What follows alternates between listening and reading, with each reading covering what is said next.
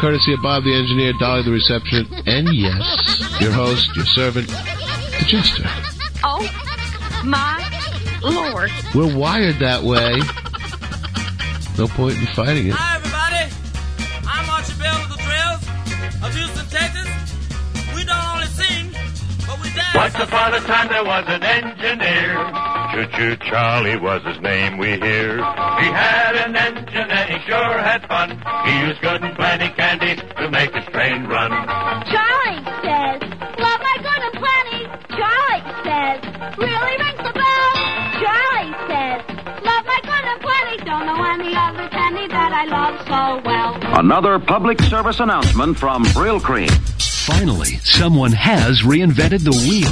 Hey, you're tuned into the Ravings of a Clown on Chester Radio. Don't argue with the ball. Roger, we'll go. It's as good as done. The complete solution for your home PC. Here I am, in the city, with a fistful of dollars. And baby, you better believe I'm back in the New York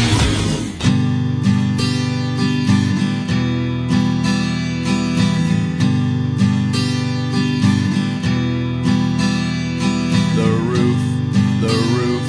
The roof is on fire. The roof is on fire. The roof is on fire. We don't need no water, let the motherfucker burn. Burn, motherfucker.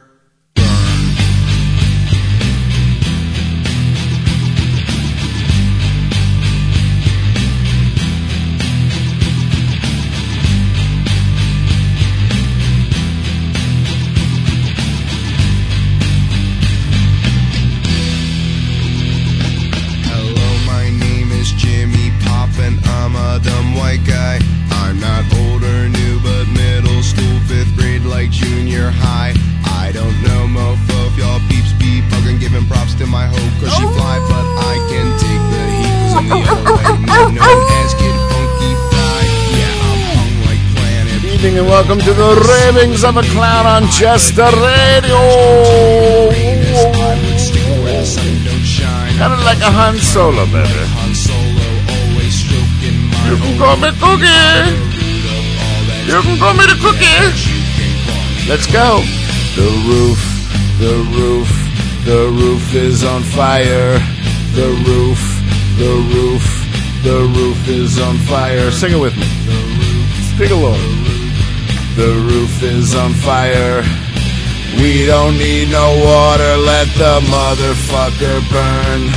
Burn, motherfucker. Oh, man.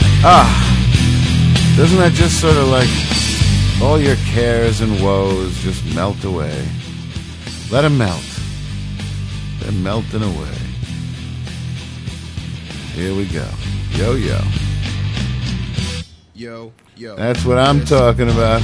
Hey, good evening and welcome to the Ravings of a Clown this Tuesday, July the 8th, the year of our Lord 2008, 7808 in the vernacular. Such a show we have planned for you this evening, as Grandma Jester would say, including the likes of Bob Dylan, Elton John, Lulu.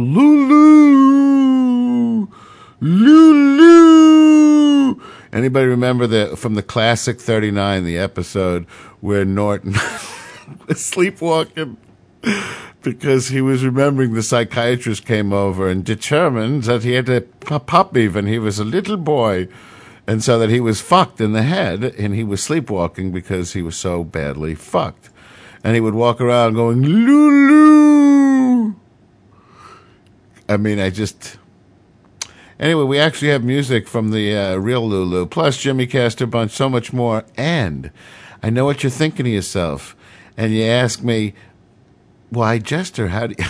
However, do you know what I'm thinking? Are you a mind reader? Are you some kind of psychic?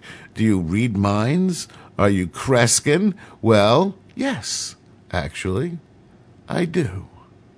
And what you're thinking is, with all that amazing music cram-packed into this evening's playlist, surely there's no room for my song on the list. Well, firstly, I've asked you before, don't call me Shirley. Secondly, there is. We've left special gaps in the playlist in strategic places just for your requests. So tell us what you want to hear. We'll get what you want to hear on the radio. That's how it works around here. Just head over to www.jesterradio.com, click on request, tell us what you want to hear. We'll get it on the air like that. Plus, 646-502-8600 gets you live on the air with your old pal, the Jester. Got something to say? Well, don't worry about it. Jot that number down. Before the evening's over, you're going to have something to say. Because something I'm going to say is going to piss you off. 646-502-8600. Hanging in the Jester Radio chat room with Louis Lois, the pastor's wife by day, and web dominatrix, and eBay entrepreneur by night. What else we got here? That's it. Time to turn our attention to the headlines. Bob, it's time to turn our attention. Bob, thank you. From high atop Jester Radio Studios in a secret location, yibbity bibbity.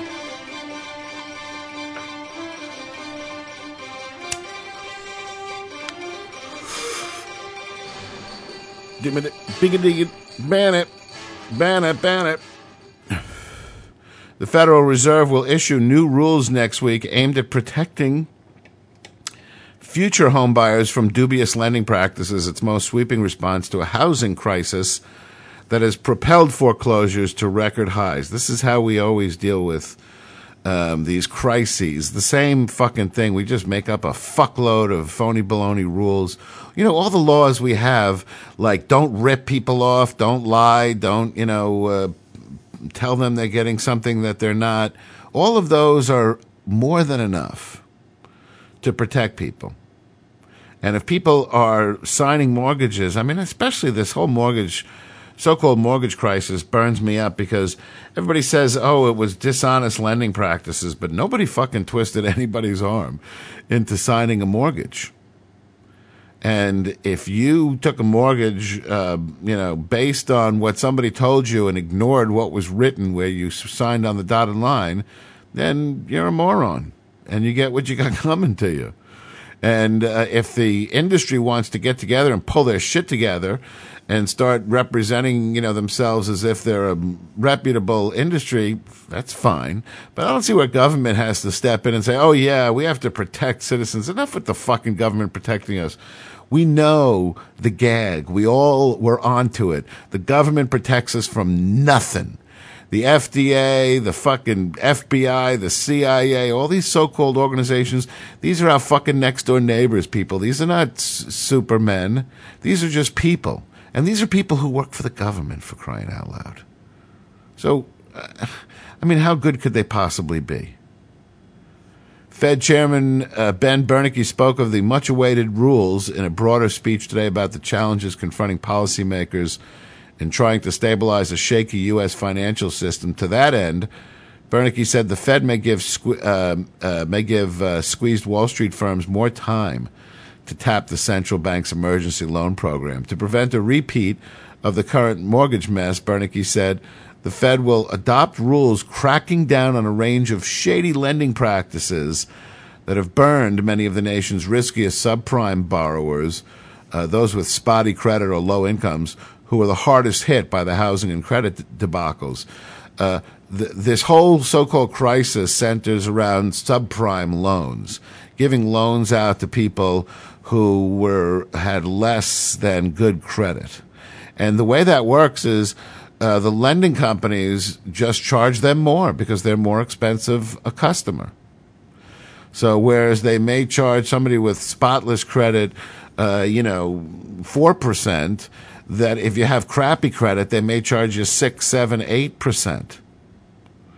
And whereas the guy you shook hands with said, oh, don't worry, it's an adjustable mortgage, but they never go up. Why would you believe that if it says right in the fucking paper that it can go up any time? And of course it did, and it will. Why wouldn't it?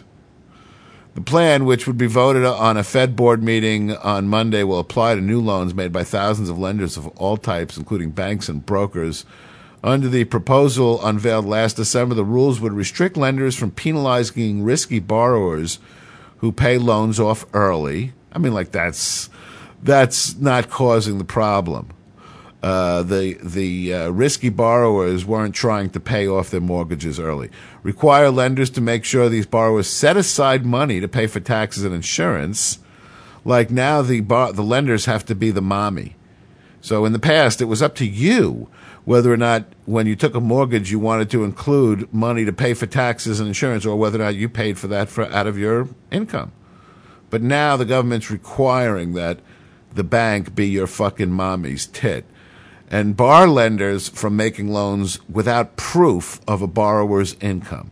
Well, of course, that just makes good business sense. Why did banks and mortgage houses take loans without proof of the borrower's income? So that's really their problem, not the government's or not ours. So why are we, and I don't see how that protects the borrower anyway. It protects the lender. So this whole thing is another one of these scams that all the politicians, just pander to. Everybody knows somebody who's going bankrupt or who's foreclosing or is themselves. So therefore, you want to hear your presidential candidates or your politicians say something about it. It's current in your life. You want to hear what they have to say about it. So, of course, what are they going to say about it? We'll punish the fucking mean, big, bad corporations and protect you innocent fucking people. These fucking people aren't innocent. They took loans that they couldn't pay. And don't say, oh, Mr. So-and-so said that it wouldn't go up. You're a fool. You signed a fucking piece of paper. Mr. So-and-so was getting a percentage of the cost of the fucking house that you bought. Of course, he's going to say shit. Though, when you go to a stereo store, doesn't the guy say, this is the best stereo you can get? Of course. He makes money when you get one. Meanwhile, Iraq's national security advisor said today that his country will not accept any security deal with the United States unless it contains specific dates for the withdrawal of U.S.-led forces. Could you imagine now the Iraqis are fucking getting fed up? The comments by Mufalek al-Rubai was the strongest yet by an Iraqi official about the deal now under negotiation with U.S. officials. They came a day after Iraq's prime minister first said publicly that he expects the pending troop deal with the U.S. to have some type of timetable for withdrawal. Everybody expects that, right? President Bush said he opposes a timetable because a timetable always ends with withdrawal. The White House said yesterday it did not believe Prime Minister Nouri al-Maliki was proposing a rigid timetable for U.S. troops worldwide. U.S. officials have no immediate comment today on al-Rubai's statement. Of course, they don't think that because they're lying sacks of shit. They just fucking say, they'll just fucking say anything because they know that. And this is, by the way, how religion works. That people always say, 9 trillion% and 9 billion people in the world believe in God and 89 million percentage, believe in God. But that's only because they don't really fucking know what they believe. They're going with the flow. Everybody to the left of them and everybody to the right of them believes in God. They don't really think about it all that much. They sort of do what I like to think of as they do the God light thing. They don't really understand. If you say to them, wow, then do you believe this and do you believe that? And when they really start have to think, then they may be hesitant. For example, you always hear about these people who on the one hand are Christians, but they are tolerant of homosexuality. Well, I mean, you can't be both. You can't be a Christian and be tolerant of homosexuality. It actually commands that you put homosexuals to death. It says quite clearly that they're sinners and they're going to go to hell. So are you not reading the Bible? Are you making up your own interpretation? I've always been curious about what's the deal with that. And the reason is The reason they get away with this is because that's what the church takes advantage of. They take advantage of the fact that people really aren't asking a lot of hard questions. They're sort of just going with the flow.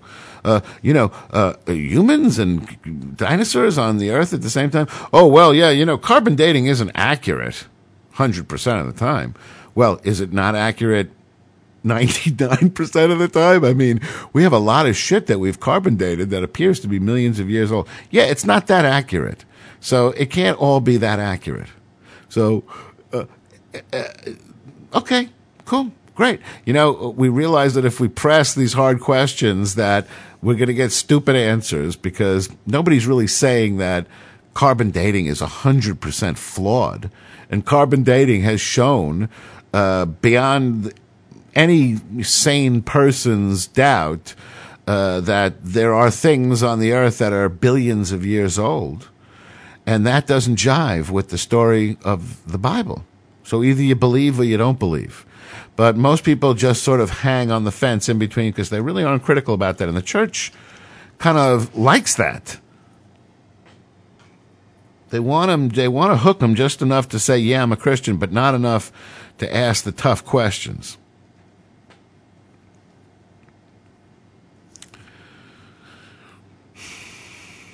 Hey, you're on Jester Radio. Who's calling?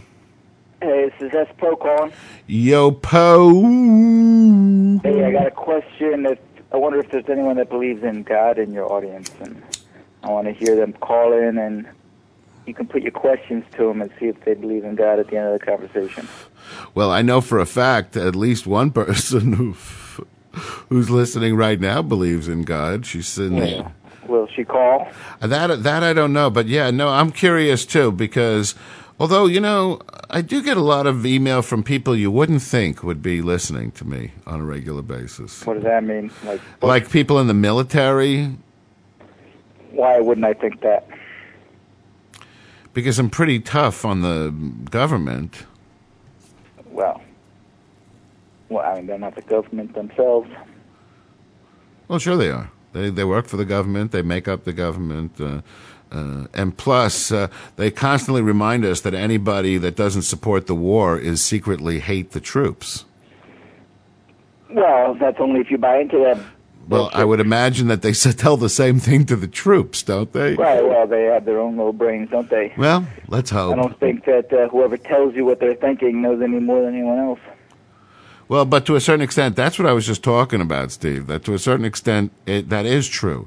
Because a lot of times people really aren't questioning. They're sitting on the fence. They don't really care whether there's an afterlife or not. If you ask them, is there? Maybe there is, maybe there isn't. But, Well, I want to hear it actually be played out on the air. Yeah. So the challenge is out there. All right. Well, thanks for calling. Thank you, Poe. Thanks very much. Give the number right now. Jingle it. I will. 646-502-8600. If you believe that there is a God, then please give us a call. Tell us, that you believe and how you express that belief and why you believe. And I guess more importantly, what Poe was asking is in context of what we're talking about tonight is how? How do you believe it?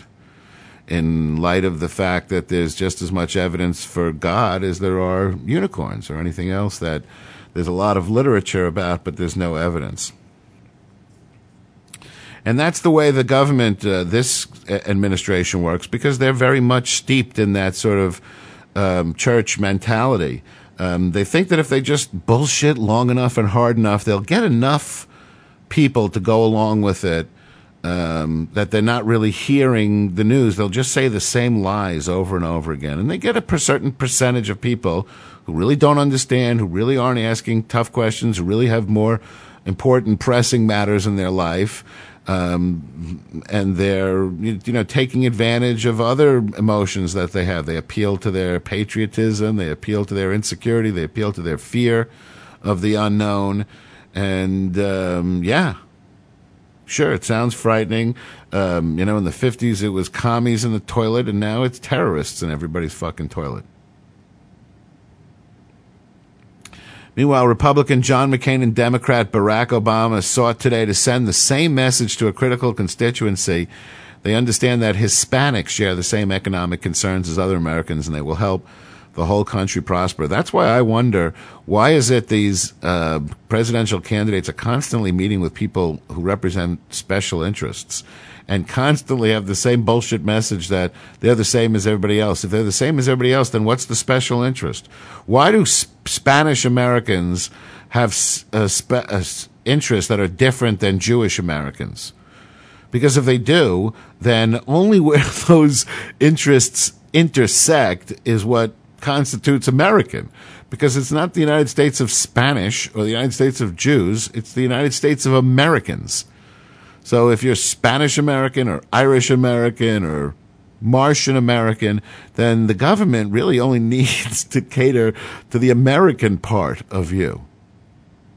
So that's why I'm always mystified by these candidates that go to these Jewish/Spanish/black/women special interest groups and say, we take you seriously as important as everybody else.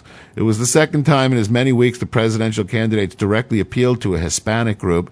Appearances before a third were on tap for Sunday and Monday, underscoring the fierce fight for these fickle voters. By the way, why the big press on Latin votes? Interesting little sort of presidential candidate mechanism we see at work here.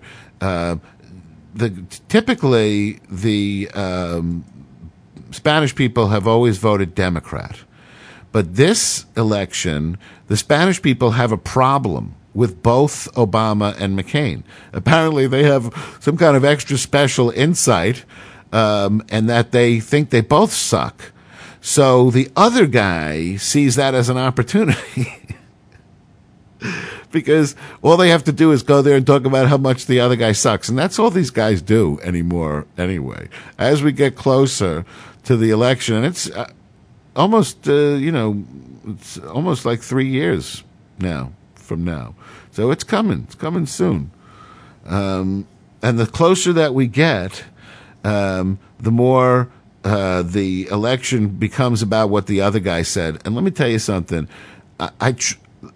I barely believe when people tell me what they think. I don't believe anything that anybody tells me about what other people think.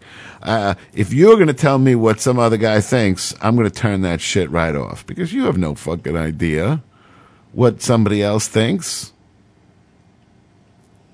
And if you think that the other guy is misrepresenting himself or lying, then that's for me to decide. That's for the press, the fourth estate, the indifferent third party to report on. But the second you start talking about it, it just sounds like you're fucking a whining pussy. I'm sick and tired of hearing candidates. Why can't we just get a fucking bunch of people ever to get up and agree that from this point forward, I'm only going to say shit about what I think and what I believe. I'm going to bite my tongue. I'm going to chew on the inside of my mouth. I'm going to fucking hold my words whenever I think the other guy is lying, because I trust you, the voter. Why is it that we'll never see such a thing? Why is it never light on my lawn? Why does it rain and never say good day to the newborn? On the big screen, they showed us the sun, but not as quite bright in real life as the real one. It's never quite the same as the real one. You're tuned into the Ravings of a Clown this Tuesday, July the 8th, the year of our Lord 2008. Elton John from Before He Sucked. Please don't fuck with that dial. It gets good now.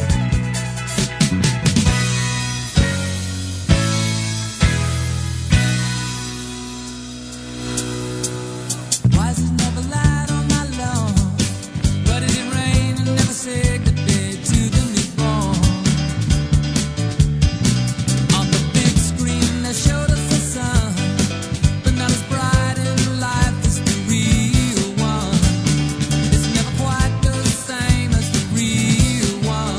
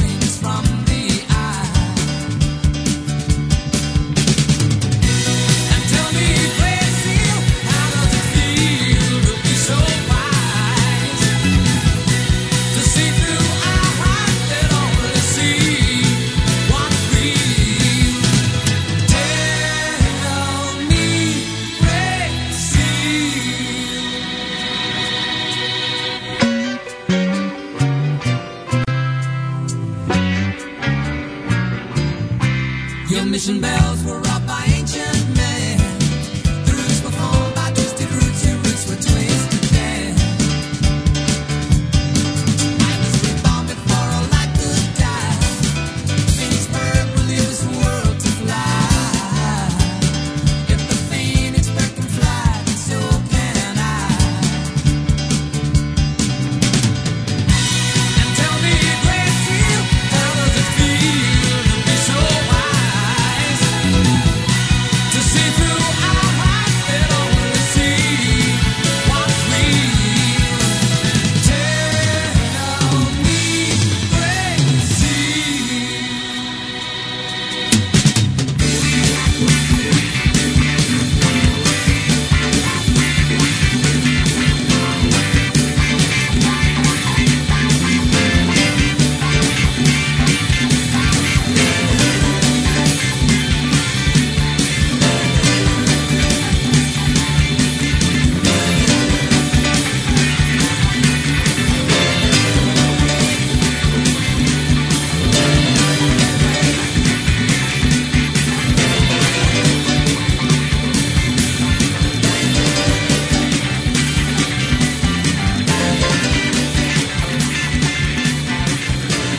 Tell me, Gracie. Tell me, Gray Seal, how does it feel to be so wise?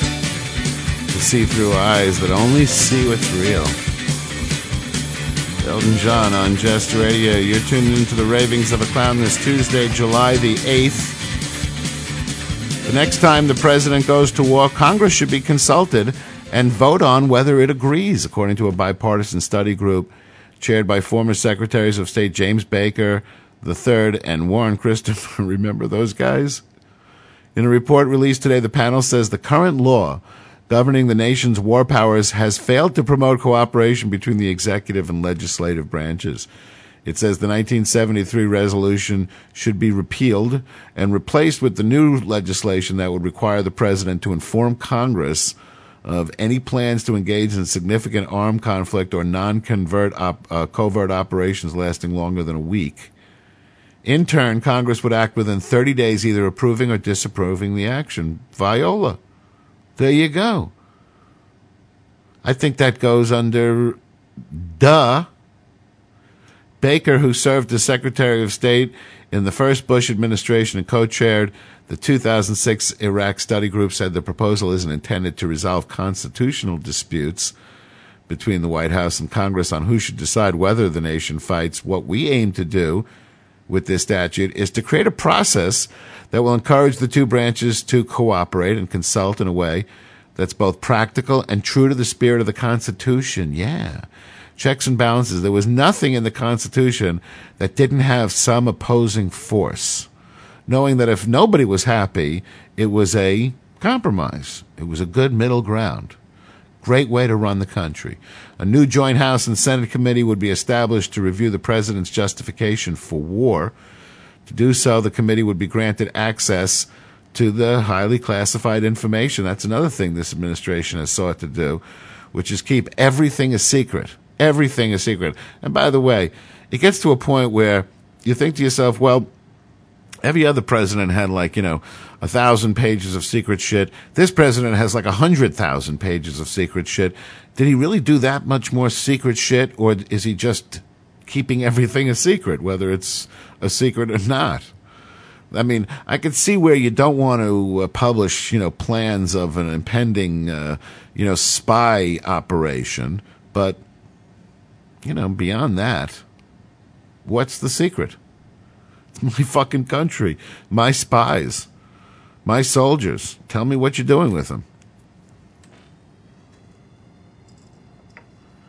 Imagine if you were the shareholder of a corporation and the president got up and you said to him, listen, what are you planning on doing about this new, problem with this customer going bankrupt? It's going to affect our bottom line. And he says, well, I can't tell you. It's a secret. You would secretly fire him, wouldn't you? You would say, excuse me?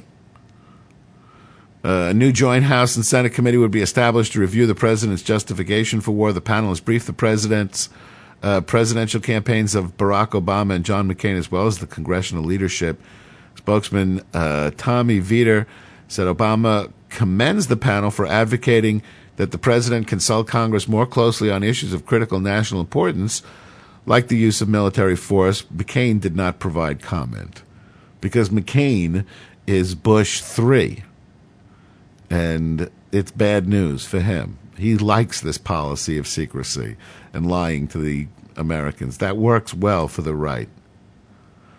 Congress's involvement, because, and I'll tell you why. You know why I always tie the right and the Christians and the whole thing together like it's a fucking cabal?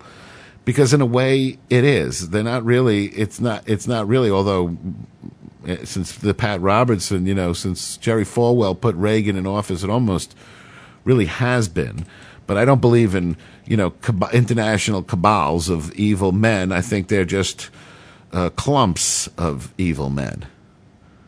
And I think they do work in a similar way because they sort of have this attitude of manifest destiny that, the great unwashed really don't understand how the world works. And it's okay to lie to them because you're doing everything for them in their benefit. It's okay to take away their liberty because in exchange you're protecting them. There's this kind of noblesse oblige. There was this sort of fiction in the Middle Ages that the British royalty invented, that the balance, the rationale for them having this ridiculous kind of power, when the philosophical royalty would say, but Mama, Papa, why are we so fortunate to eat and have so much when so many people are starving? Their answer would be, well, in exchange, we are burdened with the obligation of the noble, the noblesse oblige. They would put the back of their hand to their forehead, and they would say, "Oh, woe is us, with this great burden to bear that we have to do wonderful things for the people. And we have to constantly change our underwear and our shoes and eat these fantastic meals and dance and party and, and drink liquor. And we have to do it for the people."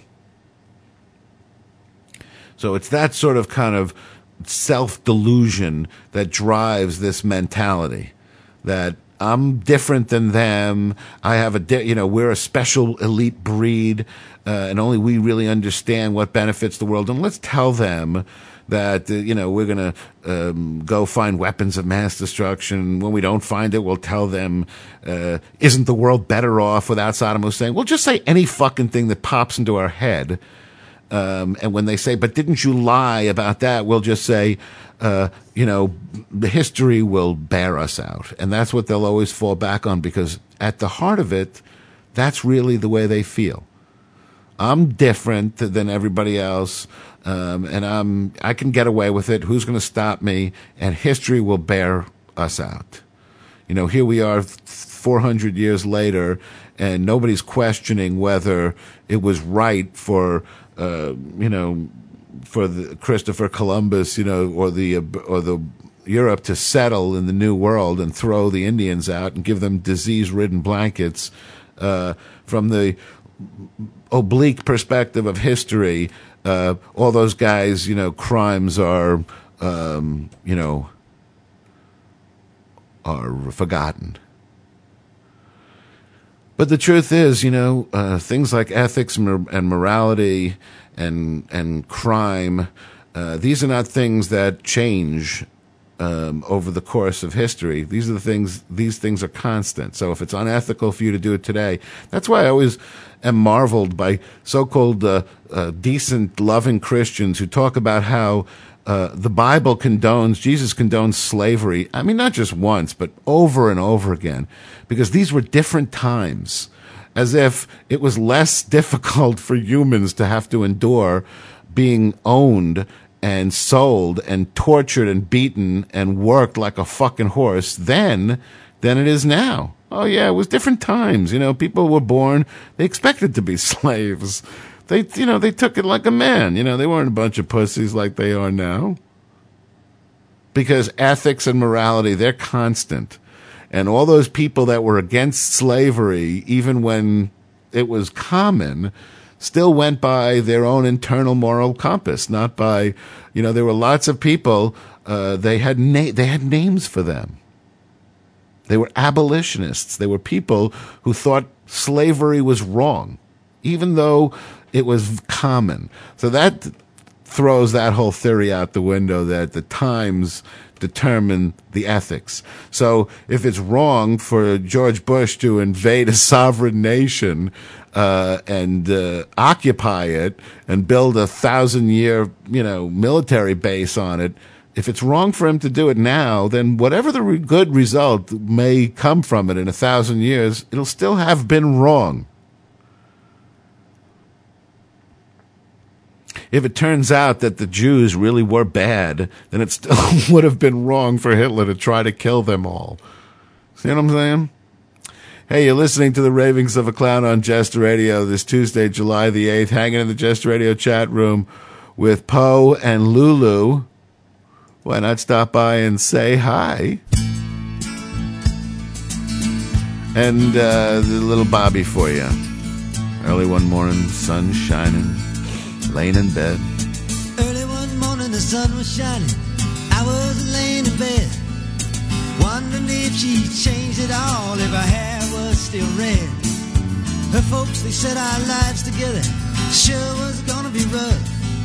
They never did like Mama's homemade dress. Papa's bank book wasn't big enough. And I was standing on the side of the road, rain falling on my shoes, heading out for the East Coast. Lord knows I paid some dues getting through, tangled up in blue.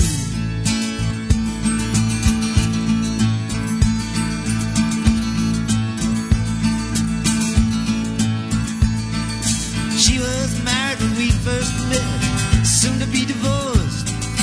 I helped her out of a jam, I guess, but I used a little too much force. We drove that car as far as we could, abandoned it out west.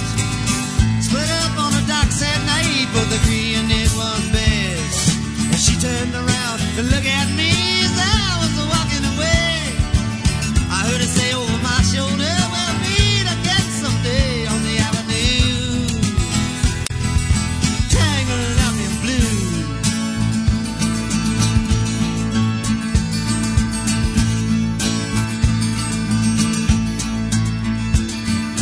I had a job in the great North Woods, working as a cook for a spell, but I never did like it all that much, and one day the axe just fell. So I drifted down to New Orleans, where lucky with a be employed, working for a while on a fishing boat right outside of Delacroix. But all the while I was alone, the past was close behind. I seen a lot of women, but she never escaped my mind, and I just grew tangled up in blue.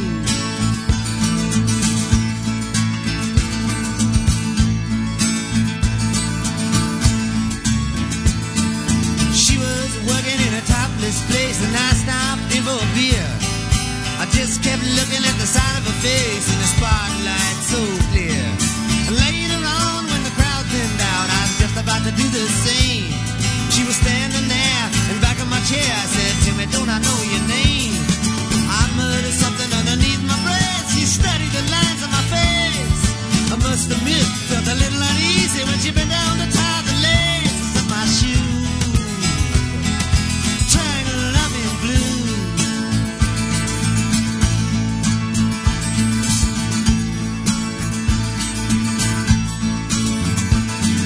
She lit a burner on the stove and offered me a pipe. I thought you'd never say hello, she said, you look like a silent type.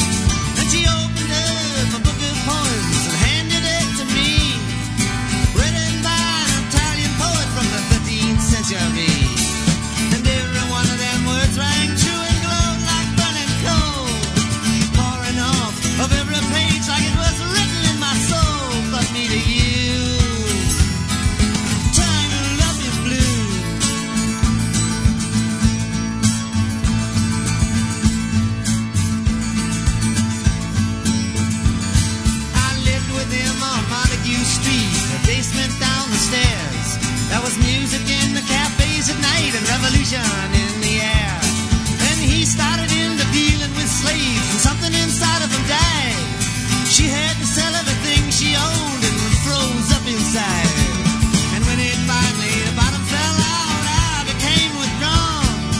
The only thing I knew how to do was keep on keeping on like a bird that flew, trying to love you blue.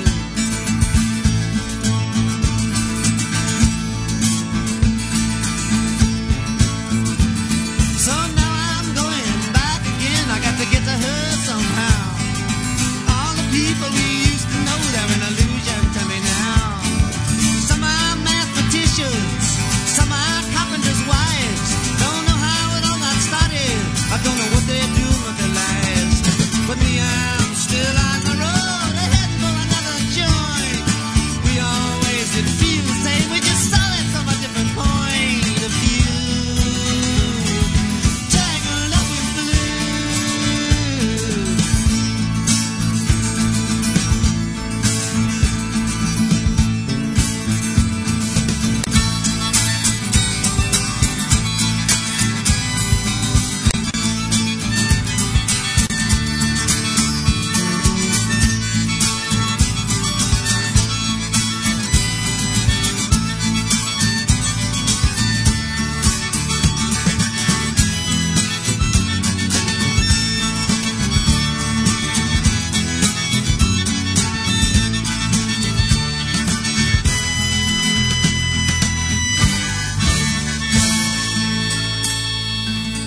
What we're gonna do right here is go back, way back into time,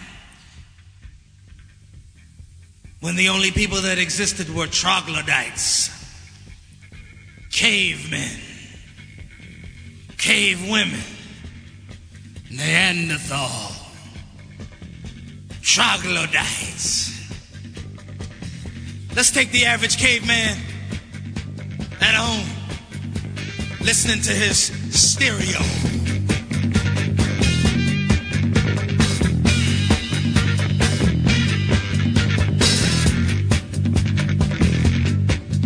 Sometimes he'd get up, try to do his thing.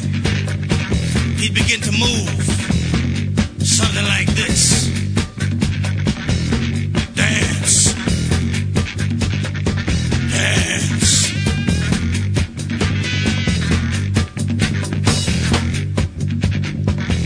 When he got tired of dancing alone, he'd look in the mirror, he'd say, gotta find a woman, gotta find a woman, gotta find a woman, gotta find a woman. He'd go down to the lake where all the girls would be swimming or washing clothes or something. He'd look around and just reach in and grab one. Come here. Come here. He'd grab her by the hair. You can't do that today, fellas, because it might come off. You'd have a piece of hair in your hand, she'd be swimming away from you. This one woman just laid there, wet and frightened. He said, move. Move. She got up. She was a big woman. Big woman. Her name was Bertha. Bertha Butt. She's one of the Butt sisters. He didn't care. He looked up, he said, suck it to me, suck it to me, suck it to me, suck it to me, suck it to me, suck it to me, suck it to me, suck it to me. She looked down on him. She was ready to crush him, but she began to like him. She said, I'll suck it to you, daddy. He said, what? She said, I'll suck it to you, daddy. You know what he said? He started it all way back then. I ain't gonna lie to you. When she said, I'll suck it to you, daddy, he said, right on. Right on. Hot pants. Hot pants.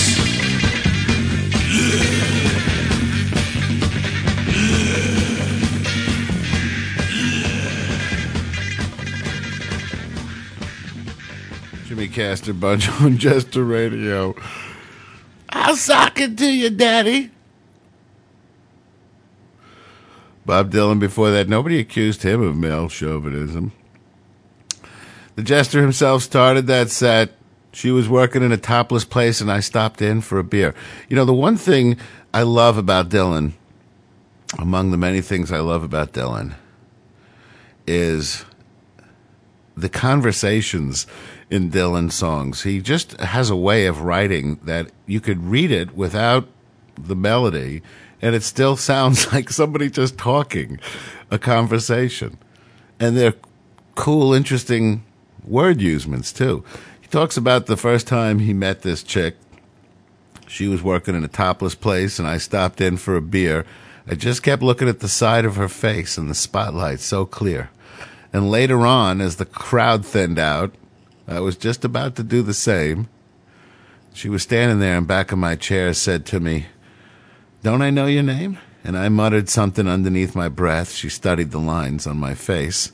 I must admit, I felt a little uneasy when she bent down to tie the laces of my shoe. Tangled up in blue. And by the way, was she herself topless, and was that why he kept staring at the side of her face? And is that why he was uneasy when she bent down to tie the laces of his shoe? I've always wondered about that. The Jester himself on Jester Radio. And you're tuned into the Ravings of a Clown this Tuesday, July the 8th. Hanging in the Jester Radio chat room with the folks. Why not stop by and say hi? 646-502-8600 is the number to call if you've got something on your mind and no place else to get it off it. And if you're in California and you're within the, and you can hear my voice, then run! Firefighters today faced worsening weather conditions that pushed flames across fire breaks in parts of inland California and chased residents out of one small community. Along the coast, however, an evacuation order was lifted for a lengthy section of the scenic Big Sur area. Sure, just right after Lulu leaves, they open it right back up. The weather change came from a high-pressure system setting up over the entire West, said Mike Smith, a meteorologist with the National Weather Service in Sacramento. So, in addition to the very warm temperatures we're getting, we'll also be getting a little bit of offshore wind, which keeps the moist marine air from coming inland, he said. What? You know, it's funny. Every time I'm in a hurry in the morning and I turn on the weather, there's this retard standing in front of a green screen waving his arms like a lunatic. And I'm just trying to say, you know, do I get the sweater or what? I don't know. I'm looking at a map. I don't even know where I am on this map. And it's moving, and there's like colors. And is it a shorts day? What? Just tell me.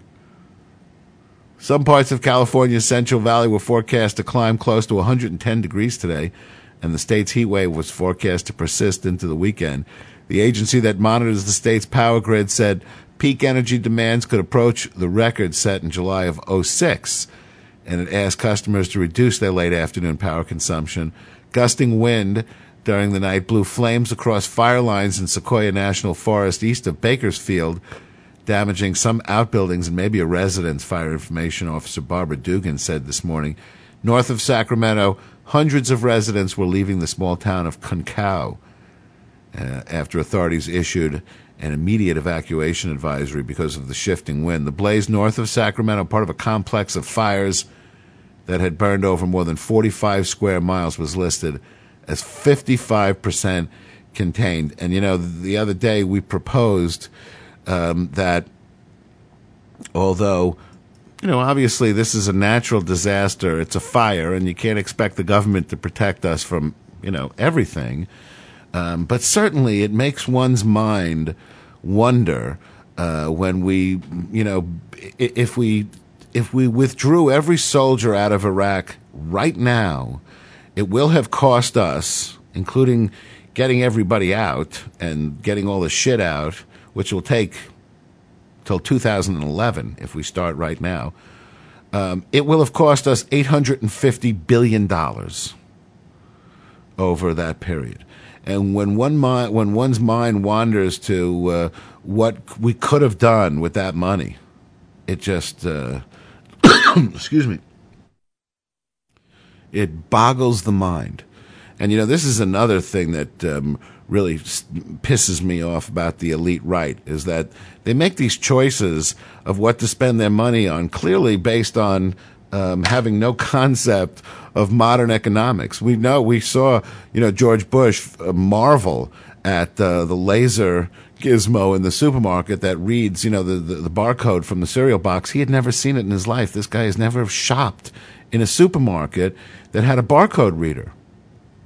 That's how long this motherfucker has been out of the loop. And he's off spending your dollars, trillions of dollars, off in some, faraway land. Jackson Brown said, when you think about the money spent on defense by our government and the weapons of destruction we've built, we're so sure that we need, and you think of the millions and millions that money could feed. And I'm not even proposing that we feed the people. I'm an objectivist. I'm a fucking, I'm practically one step away from anarchist.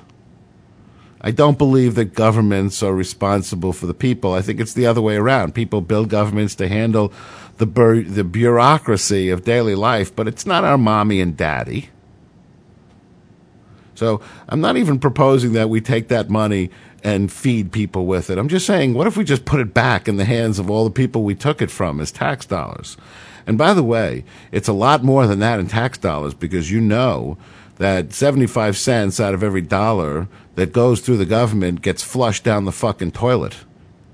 That's the overhead in the American bureaucracy.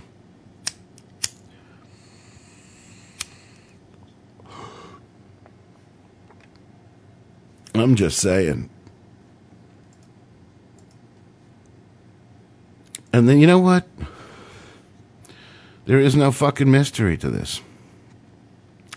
This is another one of these fence sitter problems where everybody sort of seems to know and seems to not care and seems to not want to hear it. And it's the same thing with the leaders and the priests.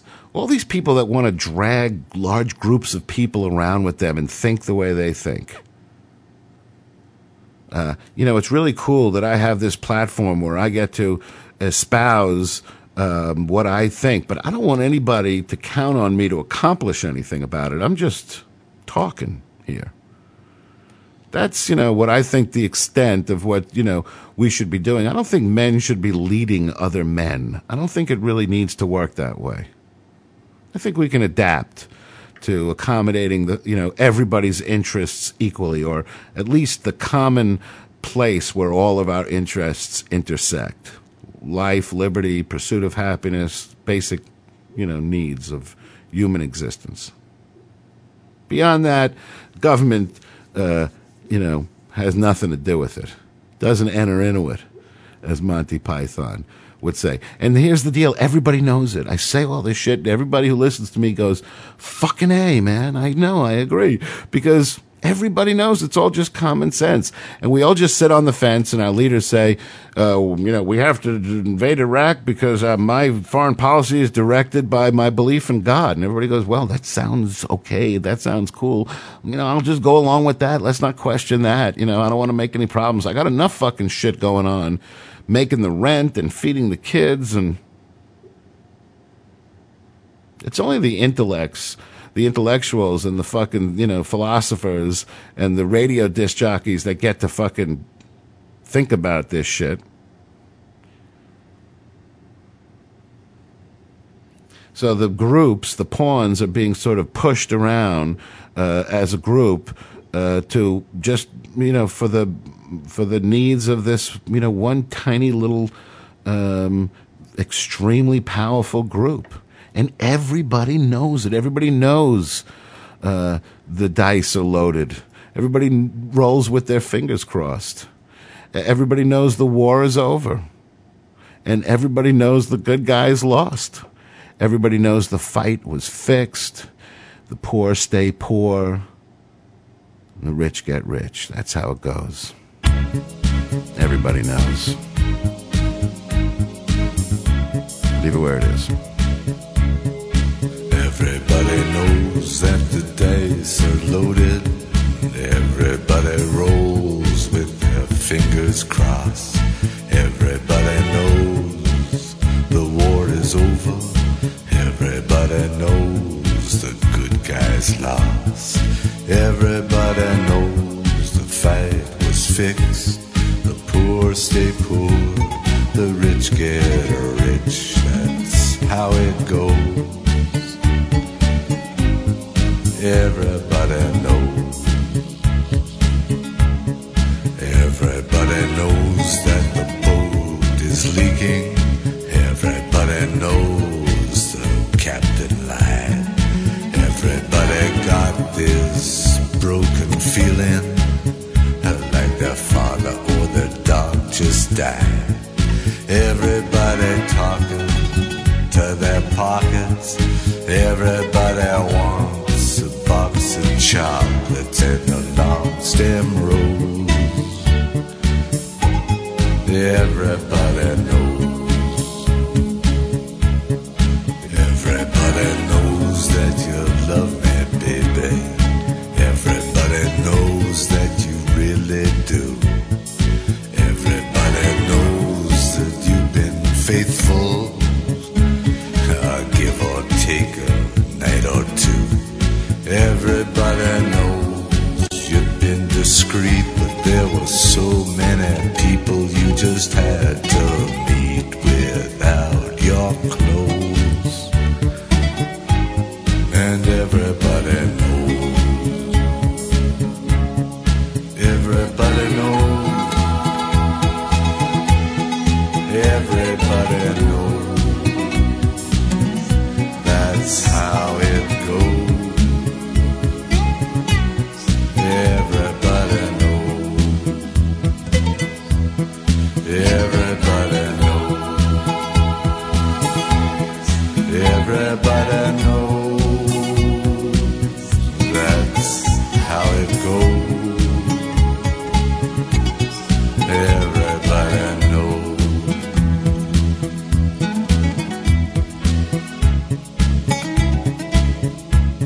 And everybody knows that it's now or never. Everybody knows that it's me or you. And everybody knows that you live forever. When you're done a line or two. Everybody knows the deal is rotten. Old Black Joe still picking cotton for your ribbons and bows. And everybody knows. And everybody knows that the plague is coming. Everybody knows that it's moving fast. Everybody knows that the naked man and woman are just a shining artifact of the past. Everybody knows the scene is dead, but there's gonna be a meter on your bed that will disclose what everybody knows. And everybody knows that you're in trouble. Everybody knows what you've been through. From the bloody cross on top of Calvary to the beach in Malibu. Everybody knows it's coming upon. Take one last look at this sacred heart before it blows. And everybody knows. Everybody knows. Everybody knows. That's how it goes. Everybody knows. Everybody knows. Everybody knows. That's how it goes. Oh, everybody knows.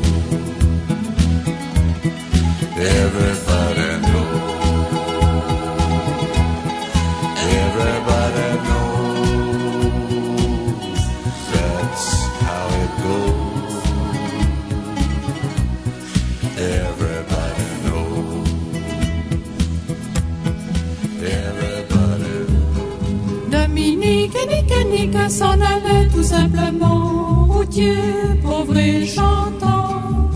En tout chemin, en tout lieu, il ne parle que du bon Dieu, il ne parle que du bon Dieu. À l'époque où Jean sans terre d'Angleterre était le roi, Dominique, notre père, combattit les albigeois. Dominique, nique, s'en allait tout simplement, routier, pauvre et chantant. En tout chemin, en tout lieu, il ne parle que du bon Dieu, il ne parle que du bon Dieu. Certains jours, un hérétique par des ronces le conduit, mais notre père Dominique par sa joie le convertit. Dominique, nique, s'en allait tout simplement, routier, pauvre et chantant. En tout chemin, en tout lieu, il ne parle que du bon Dieu, il ne parle que du bon Dieu. Ni chameau, ni diligence, il parcourt l'Europe à pied, Scandinavie ou Provence dans la sainte pauvreté. Dominique, nique, s'en allait tout simplement, routier, pauvre et chantant. En tout chemin, en tout lieu, il ne parle que du bon Dieu, il ne parle que du bon Dieu. Enflamma de toute école, filles et garçons pleins d'ardeur, et pour semer la parole, inventa les frères prêcheurs. Dominique, nique, s'en allait tout simplement, routier, pauvre et chantant. En tout chemin, en tout lieu, il ne parle que du bon Dieu, il ne parle que du bon Dieu. Chez Dominique et ses frères, le pain s'en vint à manquer, et 2 anges se présentèrent portant de grands pains dorés. Dominique, nique, s'en allait tout simplement, routier, pauvre et chantant. En tout chemin, en tout lieu, il ne parle que du bon Dieu, il ne parle que du bon Dieu. Dominique vit en rêve les prêcheurs du monde entier, sous le manteau de la Vierge en grand nombre rassemblés. Dominique, nique, s'en allait tout simplement, routier, pauvre et chantant. En tout chemin, en tout lieu, il ne parle que du bon Dieu, il ne parle que du bon Dieu. Dominique, mon bon père, regarde-nous simples et gais, pour annoncer à nos frères la vie et la vérité.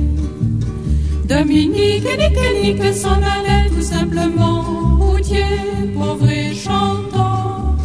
En tout chemin, en tout lieu, il ne parle que du bon Dieu, il ne parle que du bon Dieu. Il ne parle que du bon Dieu. Ma belle, sont les mots qui vont très bien ensemble. They're all just, I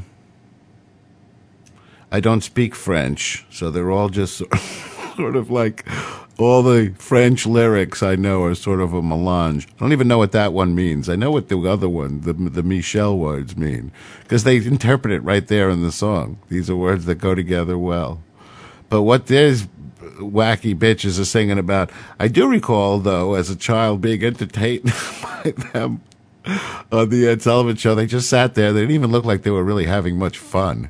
They just sat there and very staidly and calmly sang this ridiculous song, and then all of America went out the next day and bought the fucking record, and it became like a top 10 hit. And, you know, music labels all over the country were thinking, man, this is how it fucking works. These people will just buy any fucking crap, man. We just put it on TV, we get it on Sullivan, and they just fucking buy it. It has nothing to do with quality. It has nothing to do with, you know, being unique or novel or different or interesting or beautiful or special. It's just pap for the masses, pablum. Nobody ever, lost money in overestimating, the, apathy and stupidity of American, masses. And, it's about time we stop whining about that, about how everybody doesn't care, and just incorporate that into the way the system works. The truth is, most of us don't have time for government. Only just a very few of us, the elite, intellectuals and thinkers and philosophies, people who have enough time in between, going out and hunting beast to provide our family with, with room and roof. have the luxury of sitting around and thinking about such fancy things as government and policy. And the average American, the average human, doesn't care. And even if they had the time, there's a lot of people who are like on welfare and sitting on their asses and watching TV. They don't care. They sort of go with the flow. Yeah, I believe in Jesus. Sure, I believe the president's doing the right thing, They don't get asked a lot of hard questions, and maybe that's the problem. Maybe we're just too fucking comfortable. There's nobody out there challenging anybody, asking a lot of fucking tough-ass questions of people. We all sort of have this weird-ass, thing called political correctness, where it's rude to ask, questions of somebody else's beliefs. Boy, I wonder who came up with that one. Oh, let's just say, when they start asking the tough questions, let's just say, how rude of you to be so disrespectful. This is my belief system. How dare you? We used to have this wonderful listener, Ms. American Girl. She was very sweet, and she would send me like 40 emails a day, and we just had this wonderful relationship. I think Drex, the pimp, went and visited her one time on his all-jester tour of the United States and Canada. I think she was one of his stops along the way. And her boyfriend or her ex-husband or something, or she was involved with some other guy and before Drex, and I think he was a listener too. But one day I just said something about religion or Christianity, and she just fucking blew her noodle. She sent me like the 10-page, how dare you question my beliefs? They're my beliefs. Their beliefs are sacred. I mean, it was the biggest crock of horse shit I ever heard in my life. I thought to myself, where does somebody get such a fucking argument? Who fuels thoughts like this? Like everybody's supposed to respect everybody else's beliefs? That's what kind of ridiculous thing is that? If the classic example we always hear is if you came in and said, something that was just ridiculous, like, there was no Holocaust, something for which there's more than ample proof, then I don't have to respect that belief. I can think, it's permissible for me to think you're either an antagonist or just a retard for thinking that and dismissing everything else you say after that. But with religion, if people say, oh, sure, I believe there's a monster in the sky who created the universe and judges us after we die, they get a pass on that. Nobody can question that.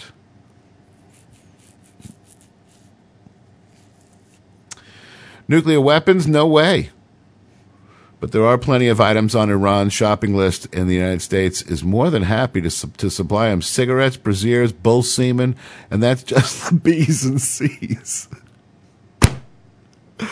U.S. exports to Iran grew more than tenfold during President Bush's years in office, even as he accused of them of nuclear ambitions and sponsoring terrorists. America sent more cigarettes to Iran, at least $158 million worth, under Bush than any other product. So this is just some more of this administration's just utter hypocrisy.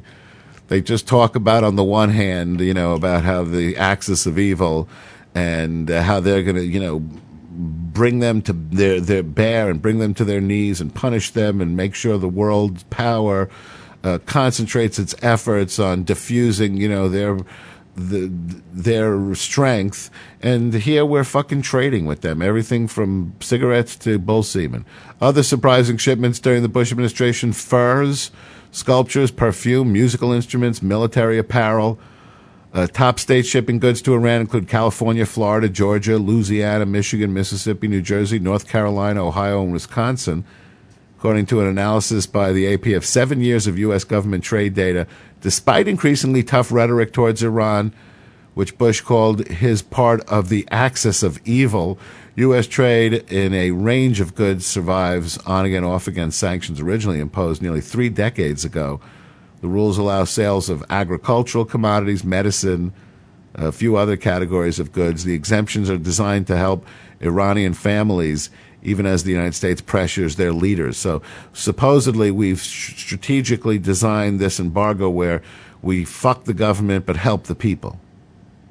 I understand that these exports have increased. However, we believe that they're increasing to a segment of the population that we want to reach out to. We want to know and understand that the U.S. government, the U.S. people want to be friends with them, want to work with them to integrate them into the world economy and become partners in the future, said Gonzalo Gallegos, the State Department spokesman, today when asked by Jester Radio about the AP findings. So this is actually a great answer, and we're very happy with that answer.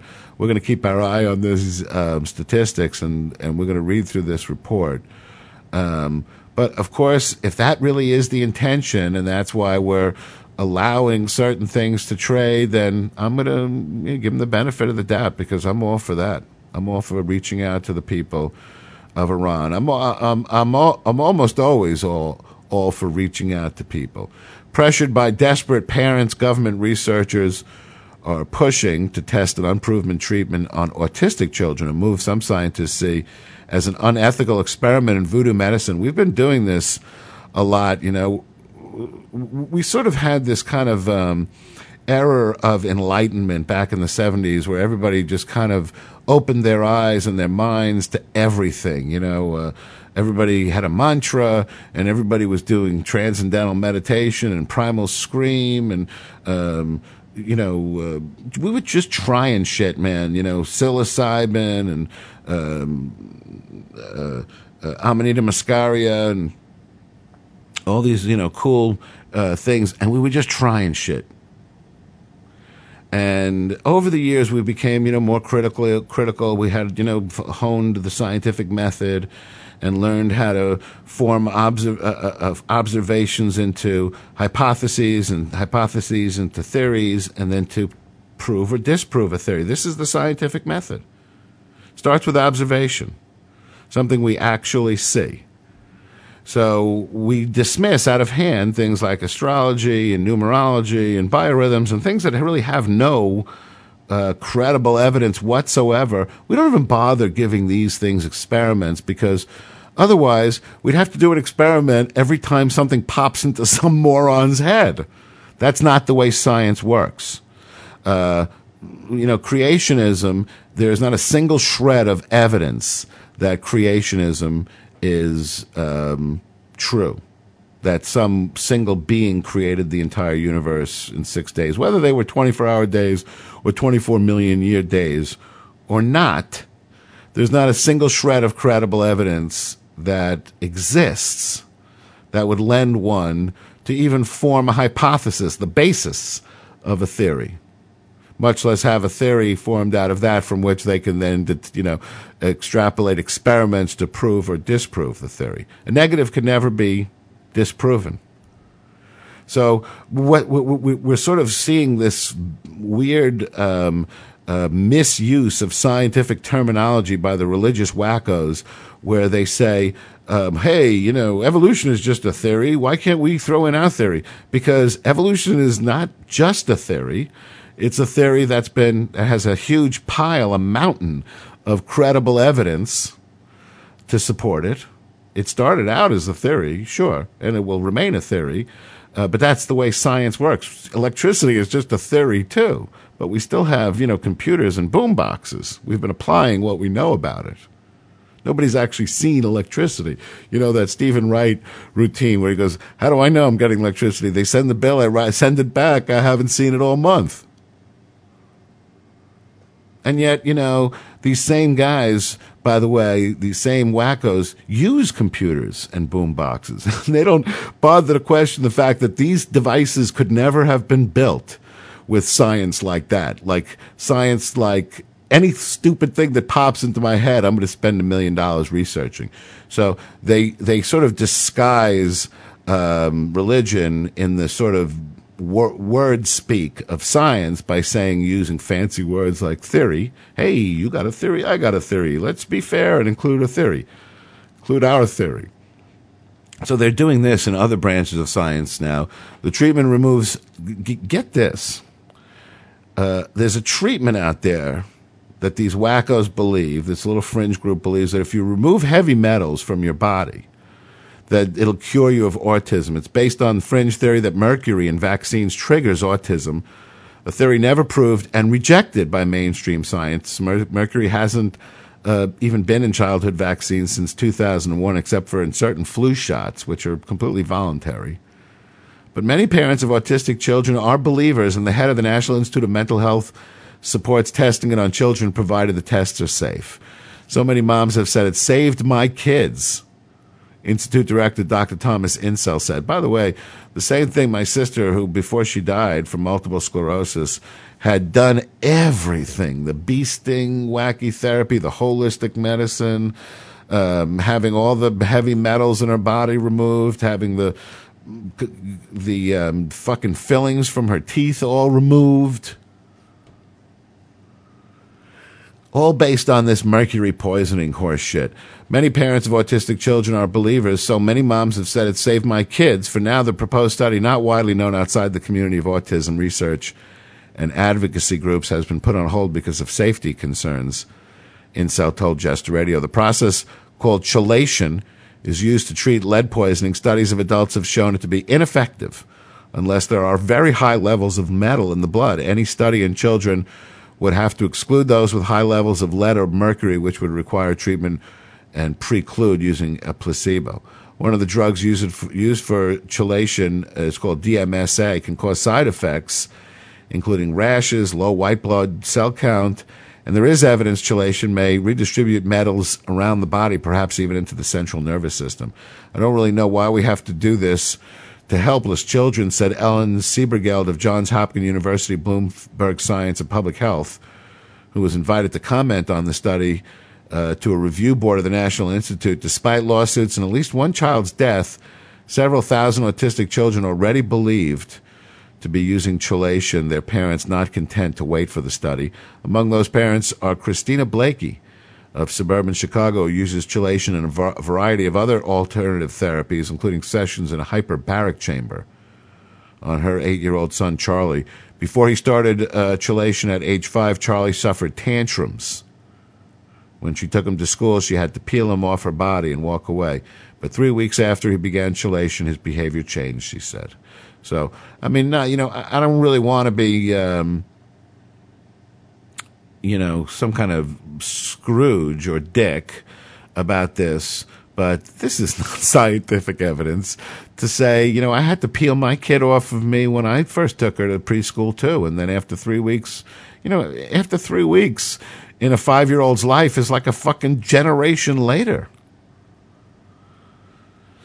So while I am very, very sympathetic and I'm very hypersensitive and aware what these parents are going through and concerned about what appears to be either a rise in the occurrence of autism or certainly a rise in its diagnosis, whichever one is happening, it's alarming and it concerns me. But, I mean, it's always different if it's you, and we have to sort of get away from that kind of thing. We have to sort of take a little bit more of a adult, mature perspective of the world, even though it is affecting your children, your life, your parents, your brothers and sisters. It's really the same as it would be if it isn't. I always say this, but, it just seems like it's permissible in this society to react differently if it concerns somebody you care about. And then this leads to that old trick of the raping of the mother trick, as I like to refer to it. Do you believe in the death penalty? Absolutely not. Well, what if they raped your mother? They're raping her now. They're raping her and killing her. Your mother, goddammit, your mother. And then try to sort of persuade you by getting your emotions into a frenzy. But if, ethics are such that the word by definition means that I have the same whether I'm emotionally invested or not, whether it's my mother or not. So, while I'm very sympathetic about these people, I don't really think we need to change the process of science in order to accommodate, their, just because they believe And by the way, if they want to go out and do this study, I think the whole FDA system is fucking whacked anyway. Everything should be done with private dollars. Let them fucking put the money together and do the research. None of this money should ever be coming from the fucking government anyway. It's not the government's business to be in the inventing and curing business. Oil tumbled more than $5 a barrel today in its second big drop this week, hurling crude back to levels not seen before June 26. Remember, way back to June 26. Boy, I tell you, I remember those good old days. As traders wary about the health of the global economy cashed in gains from the oil's recent rally, light sweet crude for August delivery fell to $5.33 to settle at $136.04 after earlier slumping as low as $135.14. The decline followed a $3.92 slide on Monday, bringing oil's two-day drop to more than $9. Woohoo! The market's bearish turn this week erases, at least for the time being, the effect of a rally that pushed prices past 145 in a string of record-setting sessions before the 4th of July. Analysts attribute much of the recent sell-off to profit-taking, saying traders were cashing in on the previous week's gains. A stronger dollar also helped keep prices lower by discouraging investors from pumping more money into commodities. Hey, you listening to the Ravings of a Clown on Jester Radio? That was my pork belly imitation. It's Tuesday, July the something. What's today's date, Bob?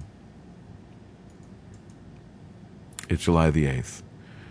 And those schoolgirl days of telling tales and biting nails are gone. And I'll tell you, I remember my schoolgirl days. Lulu on JR. Leave it where it is.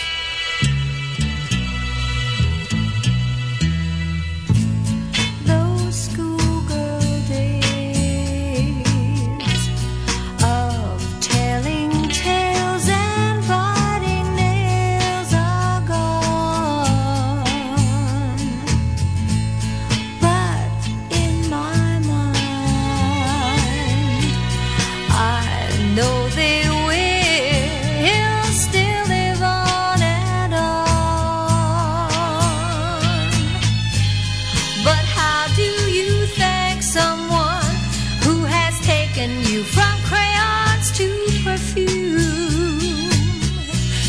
It isn't easy, but I'll try. If you wanted the sky, I would ride across the sky in letters that would soar 1,000 feet high to serve with love.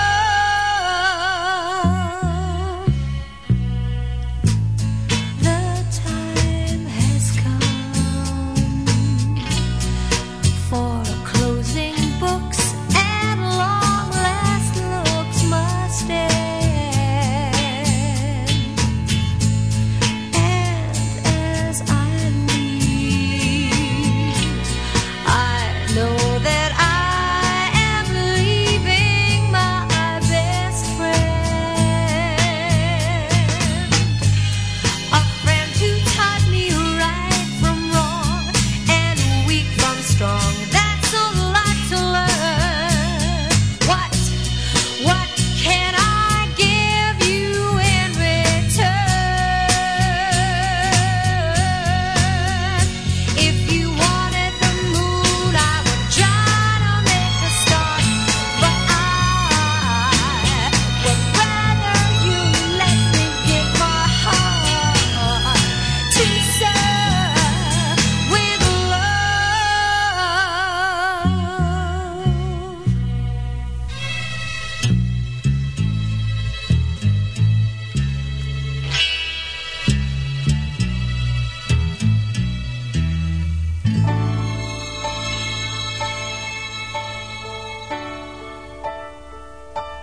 Dear darling, surprised to hear from me.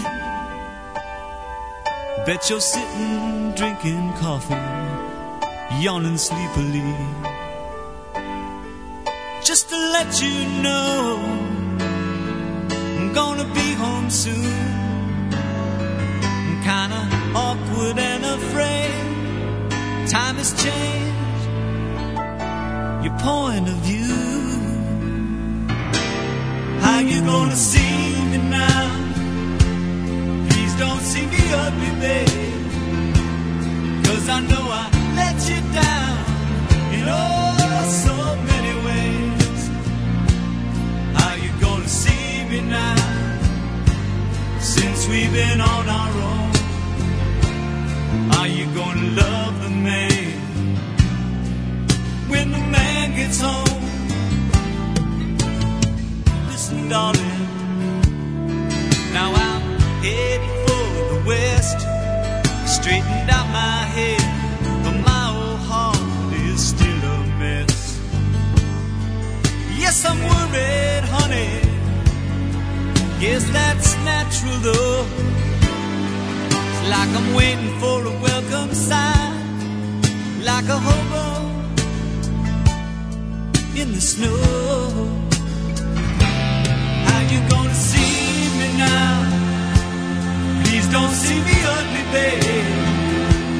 'Cause I know I let you down in oh so many ways. How you gonna see me now? Since we've been on our own, are you gonna love the man when the man gets home? And just like the first time, we're just strangers again. I might have grown out of style in the place I've been. And just like the first time, I'll be shaking inside when I walk in the door. There'll be no place to hide. Oh, how you gonna see me now? Please don't see me ugly, babe. 'Cause I feel I let you down in oh so many ways.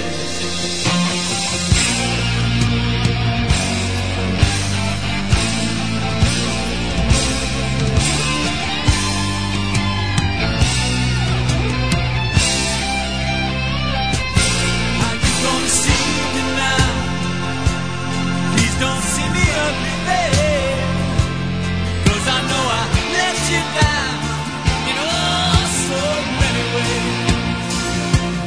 How you gonna see me now? Since we've been on our own, are you gonna love the man when the man gets home? Yeah.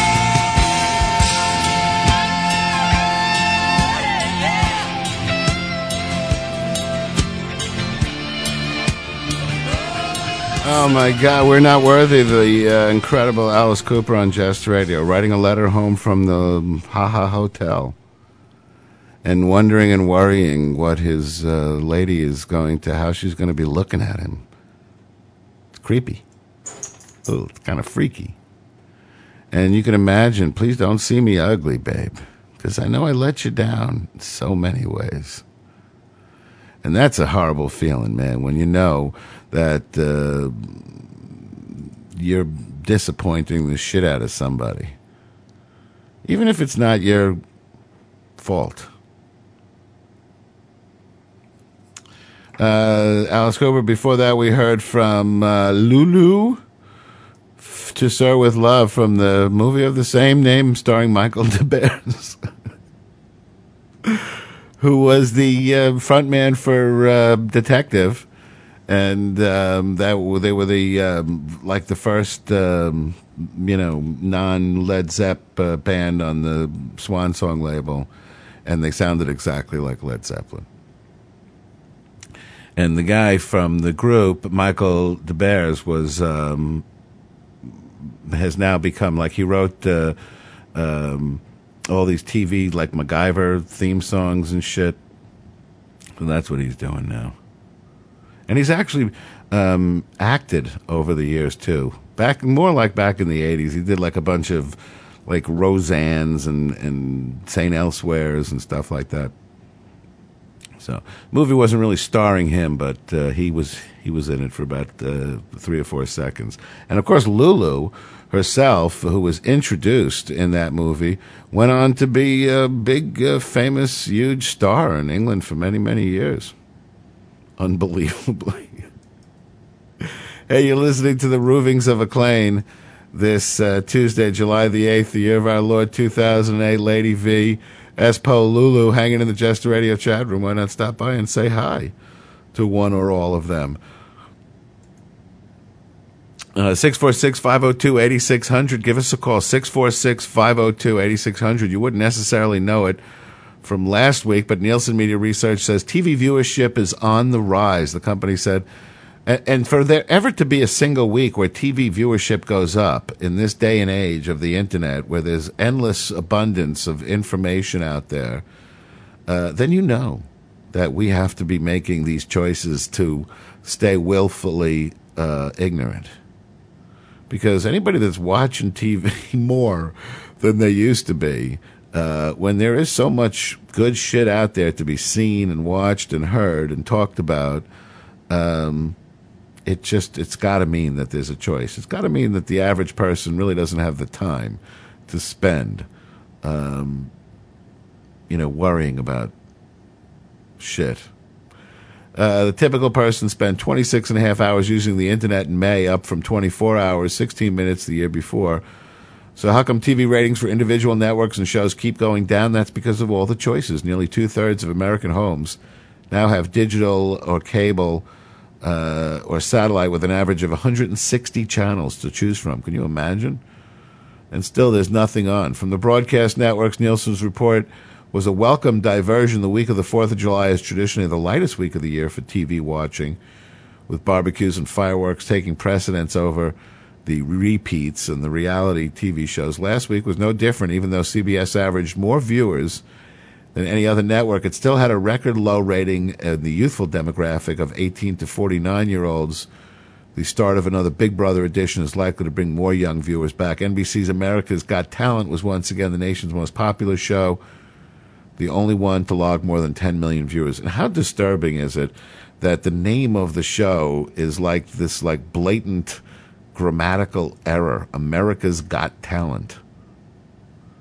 Asked by a voter about accusations of flip-flopping, Democratic Barack Obama dismissed the notion today that he shifted stances on Iraq guns and the death penalty to break with his party's liberal wing and court a wider swath of voters. This is another trick that both sides use, is they're constantly barraging the other one with saying, oh, you're saying this now? You said this other thing yesterday. Let us do that. Let the press do that. Because when you do it to each other, it just looks really fucking ugly. Because it just looks like you're purposely trying to obfuscate the, situation. People who say this haven't apparently been listening to me, the likely Democratic presidential nominee said in response to a question at a town hall style event. And these people feel that they have to respond. He's got to come back and say something, because if he doesn't say something, he feels like it's an admission. That's another thing that all this back and forth accusing does. It keeps them both busy just responding to their stupid accusations, because if you don't respond, it's interpreted as being true. Obama blamed criticism from, quote, my friends on the left and some of the media on part of cynicism that ascribes political motives for every move candidates make. You're not going to agree with me on 100% of what I think, but don't assume that if I don't agree with you on something, that it must be because I've done that politically, he said. I may just disagree with you. The Illinois senator was responding to a question from a self-described reformed Republican who said that he worked for Democratic Bobby Kennedy 4 decades ago and thanked Obama for restoring that faith. You had an interesting week of being accused of flip-flopping, which is mostly nonsense, the man said. He then asked Obama to restate his Iraq position, and Obama used the opportunity to dispel the idea that he had generally changed his stances. Since wrapping up the Democratic nomination last month, Obama has voiced positions that break with the Democratic Party's left and seem to shade his own past positions on a range of subjects. He's drawn criticism from some liberal Democrats who question his loyalty, and from some Republicans who accuse him of flip-flopping. And that's another problem with this fucking party system. Now it's just all about sticking to the party. I don't give a fuck about the party. I'm not voting for the party. I'm voting for the man. Nobody adheres 100% to whatever the, party charter is. And I don't give a fuck about the party. I'm not a Democrat. I'm not a Republican. Like Jackson Brown said, and I ain't no congressman, and I ain't no Democrat, and I sure ain't no Republican. I only have one party. And I think it's just a terrible waste of time. And plus, we're getting close to the elections is just, 3.5 years away. Imprisoned quarterback Michael Vick filed for bankruptcy protection while serving time for federal dogfighting charges, saying he owes between $10 and $50 million to creditors. Vick filed Chapter 11 papers in U.S. bankruptcy court in Newport News yesterday. The 7 largest creditors listed in the court papers are owed a total of about $12.8 million. Can you imagine owing $13 million to people? That's fucking... why are people giving you that much credit? Was this guy making that kind of money? The suspended Atlanta Falcons quarterback hopes he can, after the conclusion of his bankruptcy case, rebuild his life on a personal and spiritual level. They always go right for God, Resurrect his image as a public figure and resolve matters with the NFL such that he can resume his career, according to the filings. Vick is serving a 23-month prison sentence at the U.S. Penitentiary in Leavenworth, Kansas, after pleading guilty last year to bankrolling a dogfighting ring. He was subsequently suspended indefinitely without pay, lost all his major sponsors, including Nike. He also faces state charges related to dogfighting. The debt includes part of a signing bonus that the Falcons are seeking to get back. After the plea on dogfighting charges, the Falcons tried to recover about $20 million in bonuses Vick earned from 2004 to 07. But a federal judge held that Vick is entitled to keep all but $3.72 million of the money paid to him for playing football through the 2014 season. According to the filings, Vick's other debts, including $4.5 million owed to Richmond-based Joel Enterprises, $550,000 owed to Radke Sports for breach of contract. In May, a federal judge ordered Vick to repay about $2.5 million to a Canadian bank for defaulting on a loan. The Royal Bank of Canada had sued Vick in September, arguing his guilty plea to a federal dogfighting charge and the resulting impact on his career prevented him from repaying the loan. Default judgment for $1.08 million was also entered in January against Vick and one of his business partners in a lawsuit brought by Wachovia Bank over a loan for an Atlanta area wine shop and restaurant. So this guy was up to his puppick with this crap. Meanwhile, Iranian President Mahmoud Ahmadinejad said today that he sees no possibility of a war between his country and the United States or Israel. They just go back and forth. There's something really wacky going on with this country. He also predicted Israel would collapse without Iranian action. I assure you there won't be any war in the future, Ahmadinejad told a news conference during a visit to Malaysia for a summit of developing Muslim nations. The Israelis are a complex political group, but you should know this regime will be eventually destroyed, and there's no need of any measure by Iranian people, he said, when asked to comment on whether he called for the destruction of Israel. Ahmadinejad's comments came a day after Iran's Revolutionary Guard said in a statement that the country was holding a military drill involving missile squads and warned that the country would retaliate against any military strike by targeting Tel Aviv and U.S. warships in the Gulf. Iranian officials have been issuing a mix of conciliatory and bellicose statements in recent weeks about the possibility of a clash with the U.S. and Israel. Ahmadinejad has in the past called for Israel's elimination, but get this, now his exact remarks have been disputed. These apologists have come along and said that when he called for Israel to be wiped off the map, the better interpretation would be to vanish from the pages of time, implying Israel would disappear on its own rather than be destroyed. So apparently, wiped off the map has some kind of colloquial meaning in Farsi, which translates better to vanish from the pages of time. Well, there you go. Don't know if that's true or not. Today, the government of the United States is on the threshold of bankruptcy, from political to economic. He said the greatest threat to the Middle East and the whole world is the United States' intervention in other countries, he said. He urged Washington to heal its image by relying on the basis of justice, humanitarian acts, and respect for human beings. This always cracks me up when, like, vicious, bloodthirsty dictators, talk like they're normal human beings. I remember when, what was that loony bird from Lebanon was doing it, Gaddafi. And Castro used to always come off like he was your uncle. But they're ruthless monsters, these people. Hey, you're listening to the Ravings of a Clown on Just Radio this Tuesday, July the 8th, the year of our Lord 2008. Bob the engineer has asked me to remind you that if you've missed any portions of this evening's show, it will be recast at 2 a.m. and then 2 p.m. following all times Eastern. So make adjustments for wherever you're at. Extra special thanks go out to all those who spent a little of their time with us this evening. Can't tell you how much it means to me. It is my best 2 hours of the day, and I hope it does something good for you. Just got another couple of minutes for any last-minute requests. Get them into jesterradio.com. This one goes out to Andy in Kansas City. Oh, why you look so sad? The tears are in your eyes. Come on and come to me now. Don't be ashamed to cry. Let me see you through. 'Cause I've seen the dark side too. When the night falls on you, you don't know what to do. Nothing you confess could make me love you less.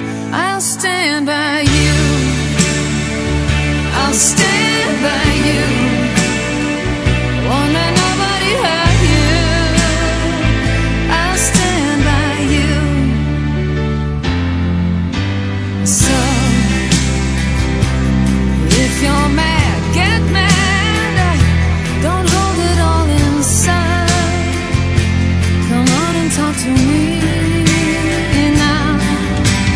Hey, what you got to hide? I get angry too. Well, I'm a lot like you. When you're standing at the crossroads, don't know which path to choose. Let me come along. 'Cause even if you're wrong,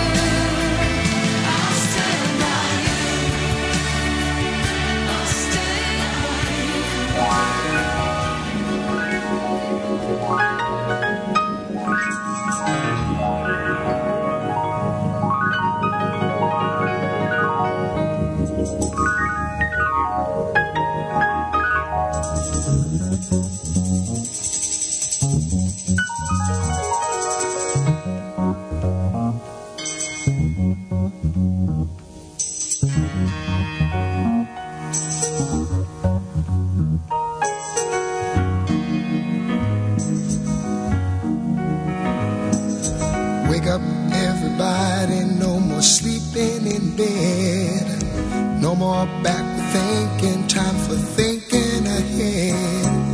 The world has changed so very much from what it used to be.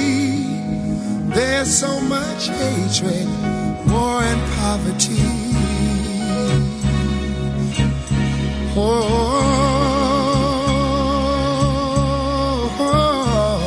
Wake up all the teachers, time to teach a new way.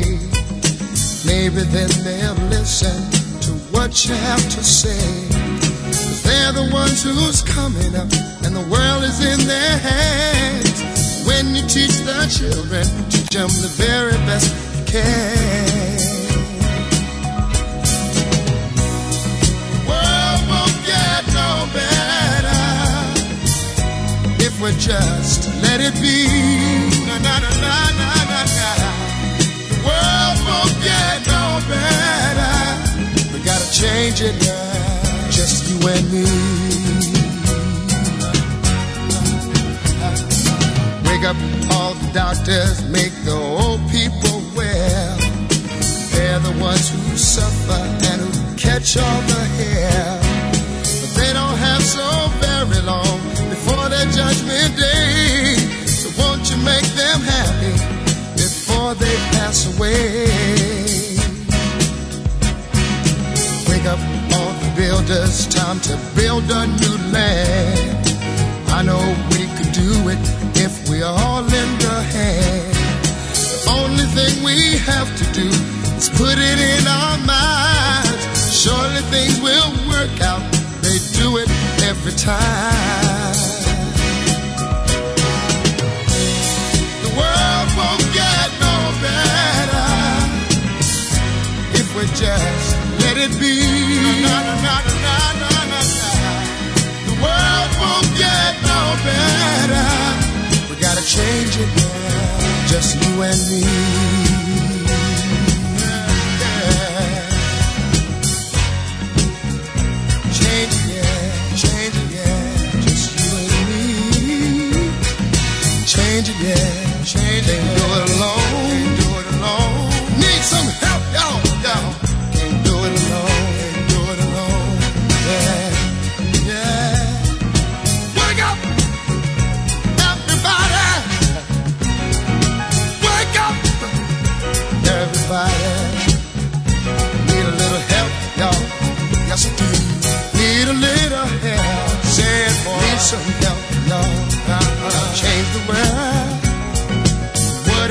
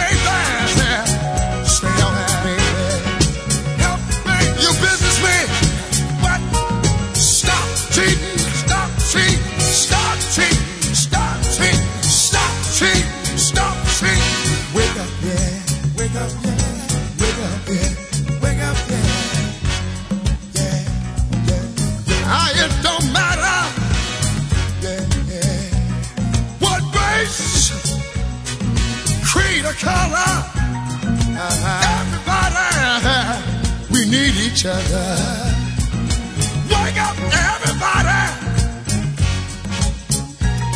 Well, you see, we need wake up, everybody. We need wake up, everybody. No more sleeping in bed. No more backward thinking. Time for thinking ahead. Wake up, all you teachers, start to teach a new way. They're the ones that suffer each and every day.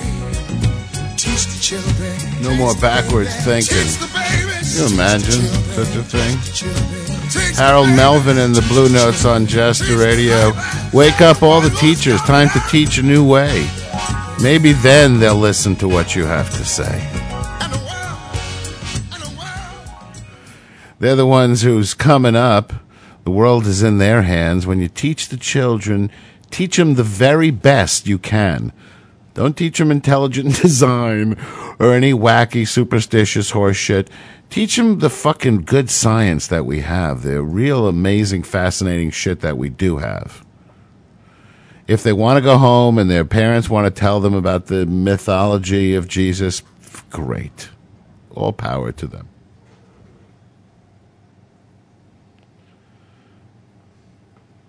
But let's not in any way mistake that for knowledge or education.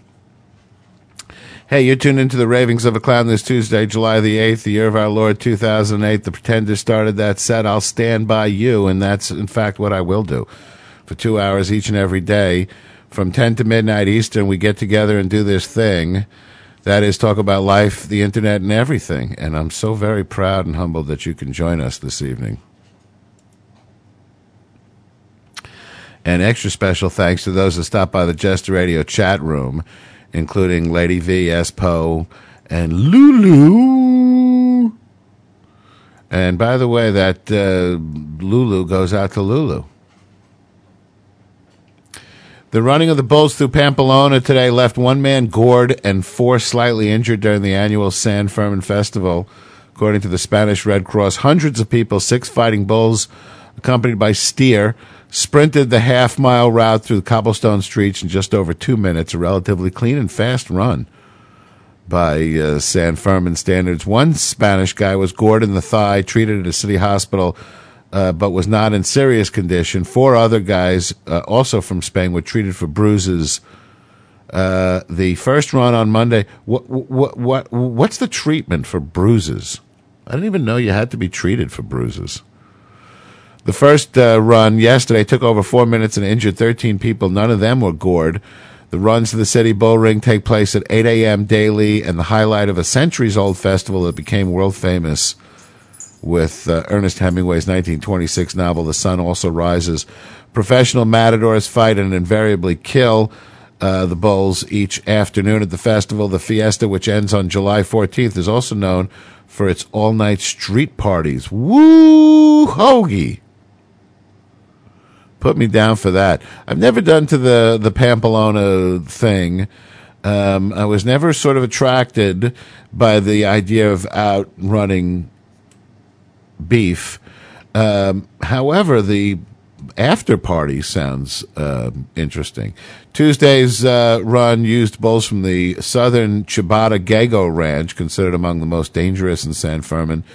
In 27 years, they breed them to be mean. Apparently, at this particular ranch, in 27 years, they have gored more than 35 people. The festival attracts tens of thousands of foreigners. One runner from Japan, Shinichi Hitano, 30, stumbled and fell during the run on Tuesday, but was uninjured. I suddenly found myself on the ground with everyone trying to jump over me, he told Jester Radio. I knew the bulls were coming, so I covered my head. And everybody knows the supernatural strength that a person has in their hands to protect their heads from stomping 2,000 pounds of run-amok beef. It was the first time for Greg Flores, 40, from Florida. It was an exhilarating flash, he said. They just zipped past us at such speed.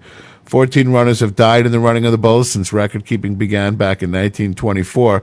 The last fatality from a goring was a 22-year-old American, Matthew Tassio, back in 1995. In 2003, a 63-year-old Pamplona native, Furman X. DeBarry, was trampled in the head by a bull and died after spending several months in a coma. On Sunday, a 23-year-old Irishman died after falling from an ancient wall that encircles the old quarter of Pamplona. And this morning, somebody died drinking coffee. It's a dangerous-ass world. An embarrassed museum official says a 2-week nose job should reverse the damage a Concorde supersonic jet suffered when a truck rammed into it. The retired Concorde is normally on display in the Intrepid Sea, Air, and Space Museum. It's been at a recreational facility in Brooklyn, while the USS Intrepid and its home pier in Manhattan are repaired and renovated. Early July 1st, a truck hauling equipment away from a Jamaican soccer and cricket festival, you heard me, bumped into the Concorde's distinctive nose and knocked it off. Museum President Bill White says the cone is salvageable and will be reattached and repaired to original standards. White is apologizing to British Airways, who owns the jet. He says the recreational facility should have provided better security for the plane.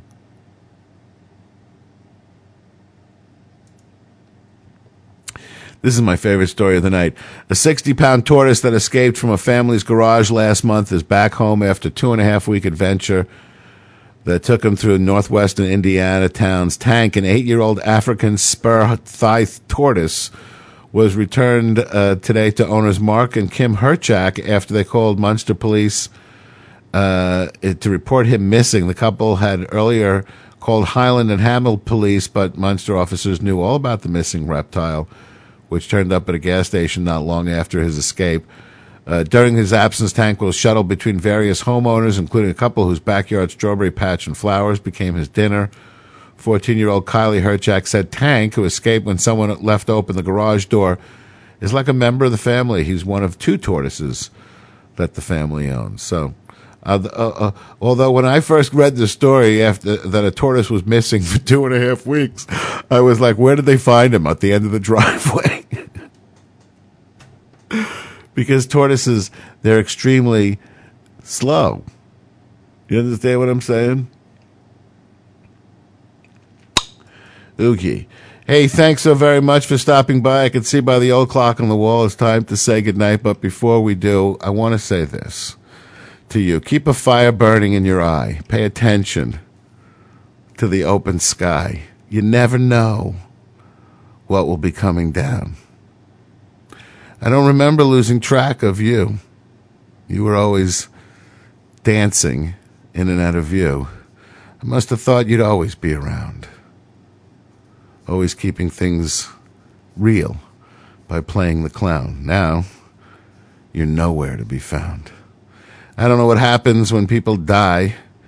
Can't seem to grasp it as hard as I try. It's like a song I can hear playing right in my ear that I can't sing, and I can't help listening, and I can't help feeling stupid, standing around crying as they ease you down. Because I know you'd rather we were dancing our sorrow away, no matter what fate chooses to play. We will meet in that place where darkness never comes. That's my solemn oath to you. Until that time, Eustace, good night. See you tomorrow. Keep a fire burning in your eye and pay attention to the open sky. You never know what will be coming down.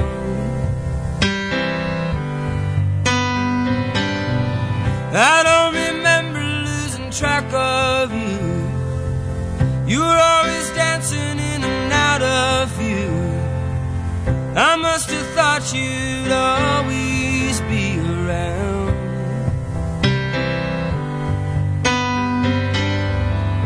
Always keeping things real by playing the clown. Now you're nowhere to be found.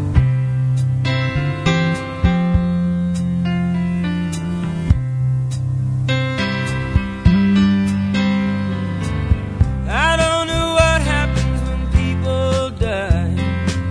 Can't seem to grasp it as hard like a song I can hear playing right in my ear that I can't sing. I can't help listening, and I can't help feeling stupid standing round. Crying as they ease you down, 'cause I know that you'd rather we were dancing, dancing our sorrow away. Right on, dance. No matter what fate chooses you play, just do the steps that you've been shown by everyone you've ever known, until the dance becomes your very own. No matter how close to yours another steps have grown, in the end there is one dance you'll do alone.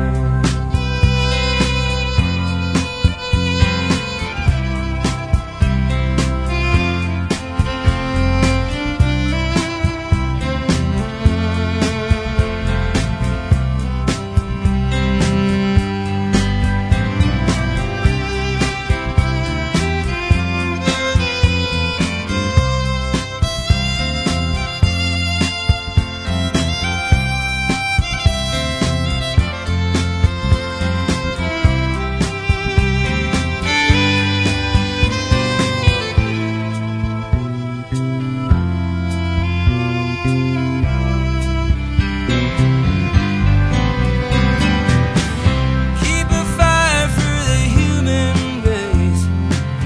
Let your prayers go drifting into space. You never know what will be coming down. Perhaps a better world is drawing near.